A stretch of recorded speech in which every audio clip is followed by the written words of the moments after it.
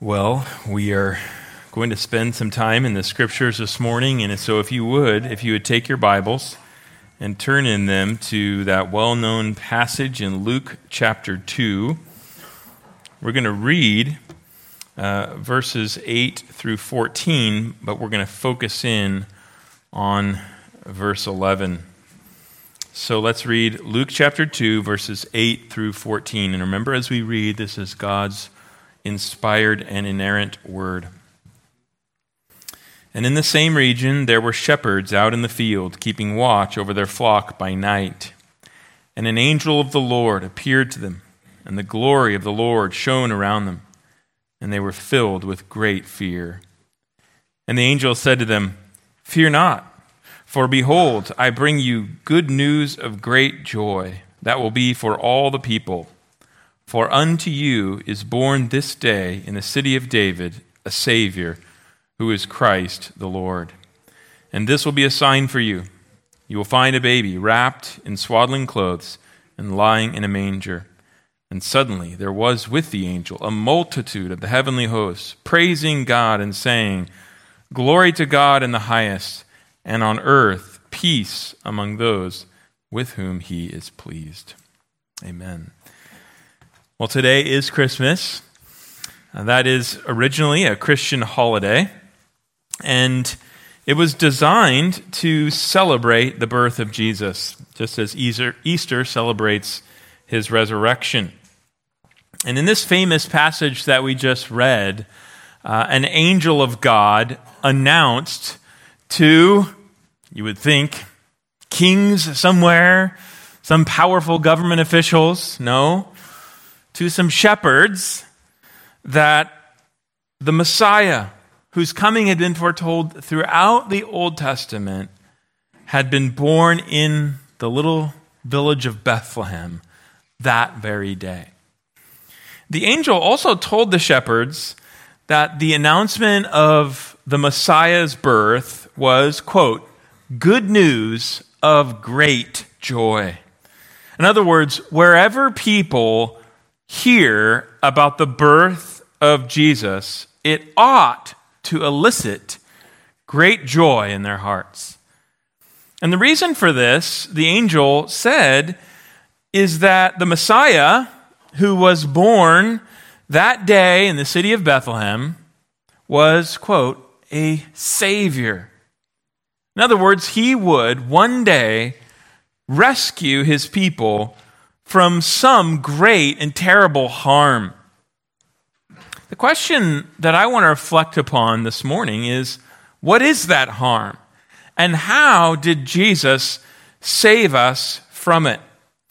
So I want to answer those questions this morning so that we might appreciate the glad tidings of the birth of Jesus and be filled with fresh joy this morning as we reflect upon it.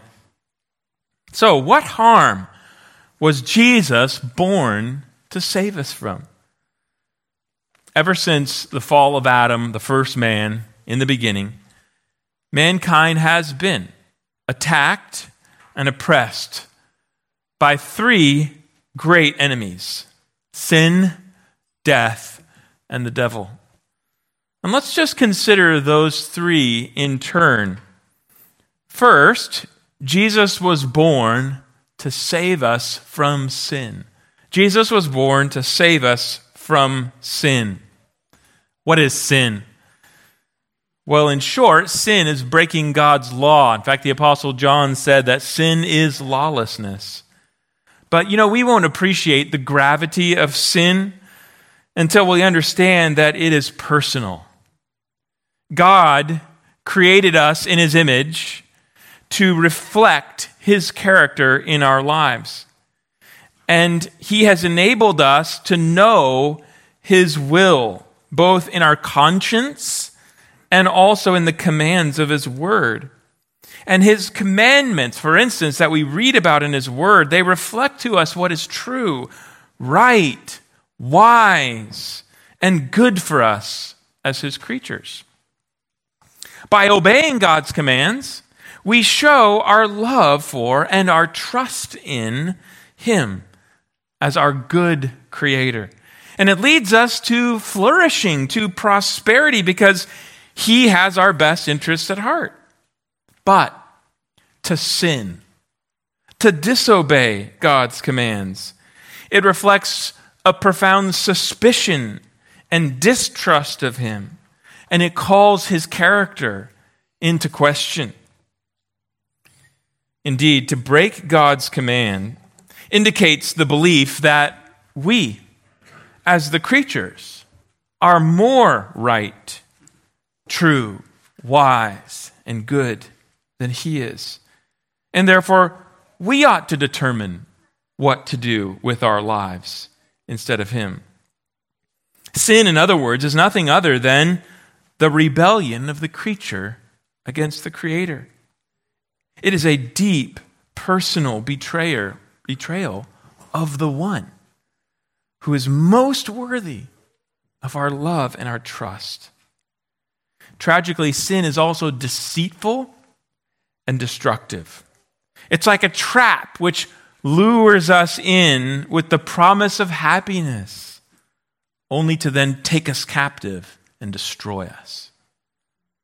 First, sin makes us guilty. You think of a spouse who commits adultery against their spouse with someone else, and how they are left guilty and ashamed before their spouse with no hope of ever reversing what has been done. Well, in the same way, sin, every sin, leaves us guilty before God and weighed down with a sense of shame and regret, with no hope of ever undoing what we did. Second, sin enslaves us. As a result of Adam's first sin, we were all born with a corrupt nature, a nature that naturally produces thoughts and desires that are not right. And those corrupt thoughts and desires, they dominate us. So that on our own, human beings cannot go a single day, even a single hour, without sinning in thought, word, or deed. Fallen men and women, as the Apostle Paul put it, are slaves to sin. So sin makes us guilty, sin enslaves us, and then third, sin brings us under a terrible penalty. A person who has, in a fit of anger, murdered someone else, or someone who, in a lack of restraint, becomes drunk and drives down the road and kills a family full of people in another car, they know they're going to prison. No matter how sorry they are, they've come under a terrible penalty, and it's inescapable. There's nothing they can do to prevent it. In the same way, you see, human beings are sinners, and as a result, they face an inevitable penalty of death. The wages, the Scripture says, of sin is death. And not just physical death, but an eternal destruction in hell. And there's nothing they can do to prevent it on their own. Their sins cannot be undone by them or made up for. But here is where the announcement of that angel to those shepherds in Luke 2:10 and 11 comes in. They say, "Unto us a Savior is born, who is Christ the Lord." Jesus was born to save us from sin. This is what another angel said to Joseph in a dream, saying of his pregnant fiancée Mary, "She will bear a son, and you shall call his name Jesus, for he will save his people from their sins." And what has Jesus done to save us from our sins? He has borne our sins. He has borne the guilt for our sins in himself upon the cross. He has paid the penalty of death and destruction which our sins deserved in our place. He was condemned and punished before God so that we who believe in him would not have to be. so that we could be forgiven and set free. And then having risen from the dead, he has raised us from spiritual death to spiritual life by the power of the Holy Spirit, granting us repentance in our hearts and faith and trust in him, so that we might no longer be enslaved to the lusts of our sinful nature. I think of that wonderful passage in Colossians 2:13 through 14, where Paul said, "And you who were dead in your trespasses and in the uncircumcision of your flesh, God made alive together with him, having forgiven us all our trespasses by canceling the record of debt that stood against us with its legal demands. This he set aside, nailing it to the cross." So first, Jesus was born to save us from sin. Second, Jesus was born to save us from death. The Lord had warned Adam in the garden against eating from the tree of the knowledge of good and evil, and he had said in Genesis 2:17, "In the day that you eat of it, you shall surely die." But when Adam did eat it, along with his wife, Genesis 3 tells us, the Lord did not immediately strike him dead. Instead, they immediately suffered a spiritual death in terms of their relationship with God. And they began slowly dying physically, and they faced the prospect of an eternal destruction, which the Bible calls the second death. Now, these terrible consequences of Adam's sin were passed down like an awful inheritance to all of his descendants, because he was their representative head before God. Paul puts it this way in 1 Corinthians 15. He says, "In Adam all die."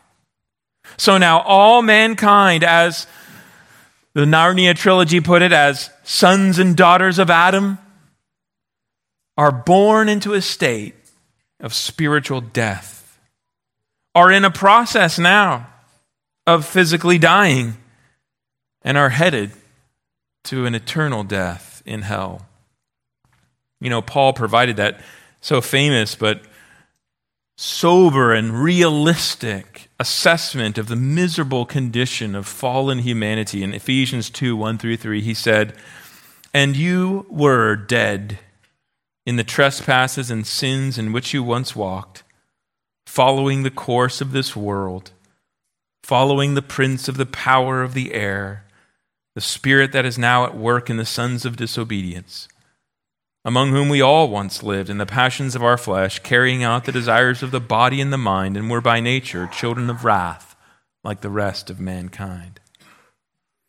And you know, it's not as if we landed in that condition through no fault of our own. You know, like someone knocked into a pit. No. Even though we did inherit the consequences of Adam's sin, yet we too are sinners, and we have added a whole mountain of our own sin onto the pile. We could all say with the psalmist, "For my iniquities have gone over my head. Like a heavy burden, they are too heavy for me." See, every human being, man, woman, child, is in desperate need of salvation from death. We're all like a man swept by an undertow out to sea with no life jacket and no one to search for him. It's just a matter of time before we perish. Or perhaps better, we're all like prisoners, condemned for a grievous crime, held in a dungeon to await our execution with no hope of escape. Death is certain. Except the situation for mankind is far more dire than this, because the ultimate experience of death which humanity faces is far more worse than drowning in the open sea or even being executed. The Apostle John described it in Revelation 21:8. He said, "But as for the cowardly, the faithless, the detestable, as for the murderers, the sexually immoral, sorcerers, idolaters, and all liars, their portion will be in the lake of fire that burns with sulfur, which is the second death." Jesus described it as a place of outer darkness where there'll be weeping and gnashing of teeth. Do you see, this is the situation of mankind in their natural condition. This was the situation of all of us who are here today. How terrible, how hopeless that seemed. But this is why, you see, it is such good news of great joy for all people when that angel announced to the shepherds in Luke 2:11 that the child born that day in Bethlehem was a Savior, the very God against whom we had sinned, the God whom all humanity will stand before as their judge on the final day. He saw us in our desperate condition. And because of his great love and pity and compassion upon us, he sent his eternal divine Son into the world to be our Savior. Listen again to those most famous words of John 3:16 and 17. For God so loved the world that he gave his only Son, that whoever believes in him should not perish, but have eternal life. For God did not send his Son into the world to condemn the world, but in order that the world might be saved through him. And how did Jesus, the Son of God, save us from death? By dying in our place upon the cross. The ancient prophet foresaw it. He said, he was pierced for our transgressions. He was crushed for our iniquities. Upon him was the chastisement that brought us peace, and with his wounds we are healed.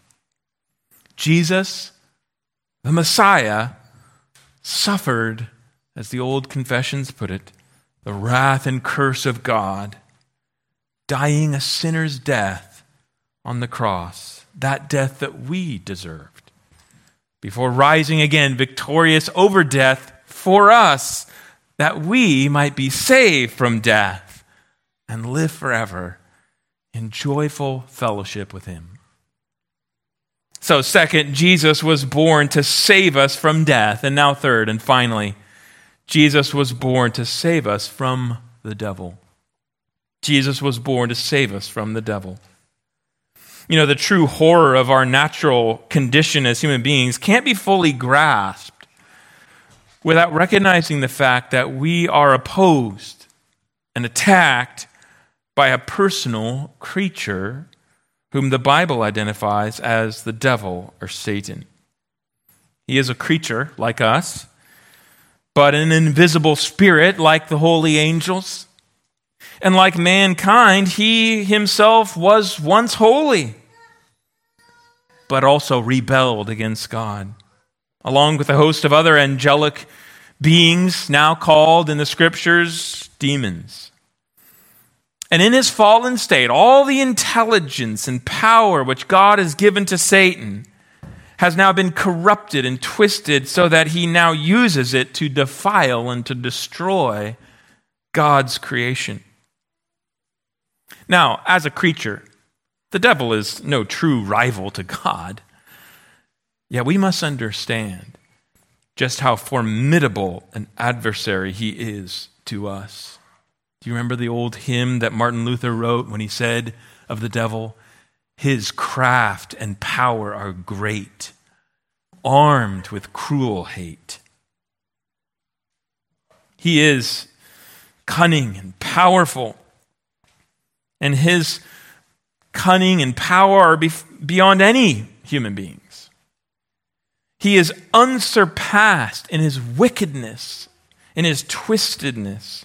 Indeed, the scriptures present Satan as the most powerful and evil of all the fallen creatures in the universe. One who is capable of perpetrating far greater atrocities than the worst human being if he were not restrained from doing so by God. And the frightening truth revealed in the scripture is that ever since the fall, when Adam and Eve listened to the voice of Satan, he has now exercised an authority, an influence over the world of men. Jesus famously called him, quote, the ruler of this world. John ominously declared at the end of his first epistle, the whole world lies in the power of the evil one. So we do not see him, but Satan is there, bending all of his malevolent cunning and power to dominate and oppress human beings. This is why Paul described him in Ephesians 2:2 as the prince of the power of the air, the spirit that is now at work in the sons of disobedience, so that humanity unwittingly follows him to their own dishonor and destruction. And unlike even the worst of human tyrants, Satan is completely devoid of pity or compassion. He shows no restraint in his efforts to destroy God's creation, especially God's image-bearing creatures.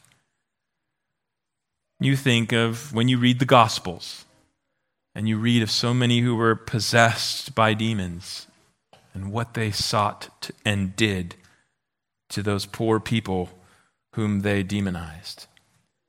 That gives you a glimpse of what Satan would do to any of us if given the chance. He delights to deceive people into believing lies, to allure them into enslaving sin, to bully them into moral compromise, all of which will result to his pleasure in ruin in this life and destruction with him in eternity. You know, there's a sense in which the fallen human race languishes now under the tyranny and the oppression of the most wicked and powerful tyrant that has ever existed. Think, if you know your history, of the sorrow and the despair which people experienced under the oppressive rule of men like Adolf Hitler and Joseph Stalin and Mao Zedong, even in the last century. And now consider that every one of human beings, unwittingly, apart from Christ, lives under the oppressive tyranny of a far more powerful and malevolent tyrant, the one who Jesus called Beelzebul, the ruler of demons, end quote. And this awful truth as well is what makes that announcement of the angel in Luke 2:11 such good news of great joy, because it announces the arrival of a Savior who would deliver us from the power of Satan. You know, long ago, the Lord promised, you remember, in Genesis 3:15, that a descendant of the woman would rise to crush the head of that ancient serpent, the devil, who had deceived Eve in the garden. And the New Testament announces the joyous news that Jesus, the child born to Mary in Bethlehem, is that promised descendant. The Apostle John put it this way in 1 John 3:8, the reason the Son of God appeared was to destroy the works of the devil. How did he do it? In a twist of irony, Jesus defeated Satan and delivered those held captive by him by giving himself up into the power of Satan to die a humiliating and torturous death as a sacrifice. You remember the author of Hebrews explained it this way in Hebrews 2:14 and 15. Since therefore the children, that's us, share in flesh and blood, he himself, that's Jesus, likewise partook of the same things, that through death he might destroy the one who has the power of death, that is the devil, and deliver all those who through fear of death were subject to lifelong slavery. In this way, you see, Jesus brought the devil to his knees and led his people out from the devil's oppressive rule under which they had languished as slaves to sin and death. I think of that wonderful description in Colossians 1:13 through 14, where Paul says of God, he has delivered us from the domain of darkness and transferred us to the kingdom of his beloved Son, in whom we have redemption, the forgiveness of sins. See, it was a mighty exodus, like when the Lord led Israel out of slavery in Egypt, except the enemy and the oppression were far worse and the deliverance far greater. So you see, when we read the words of Luke 2:11, where the angel said to the shepherds, "For unto you is born this day in the city of David a Savior, who is Christ the Lord," we can understand why the angel called that announcement good news of great joy. Because Jesus was born to save us from the power and penalty of our sin, from the prospect of certain and eternal death, and from the malevolent tyranny of the devil himself. Treasure up those truths in your hearts, believers, so that they might, as the hymn, the old Christmas carol put it, give you wonder and joy this Christmas, and lead you to a greater love and a greater loyalty to Jesus, your Savior. An unbeliever, perhaps God has enabled you this morning to appreciate the dire state that your soul truly is in. And if so, then I would just tell you, hear the glad tidings of great joy. Unto you is born a Savior, who is Christ the Lord.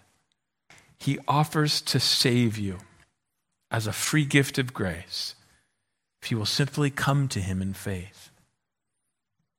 You know, Paul told the Philippian jailer in Acts 16, and I would say it to you this morning, believe in the Lord Jesus Christ, and you will be saved.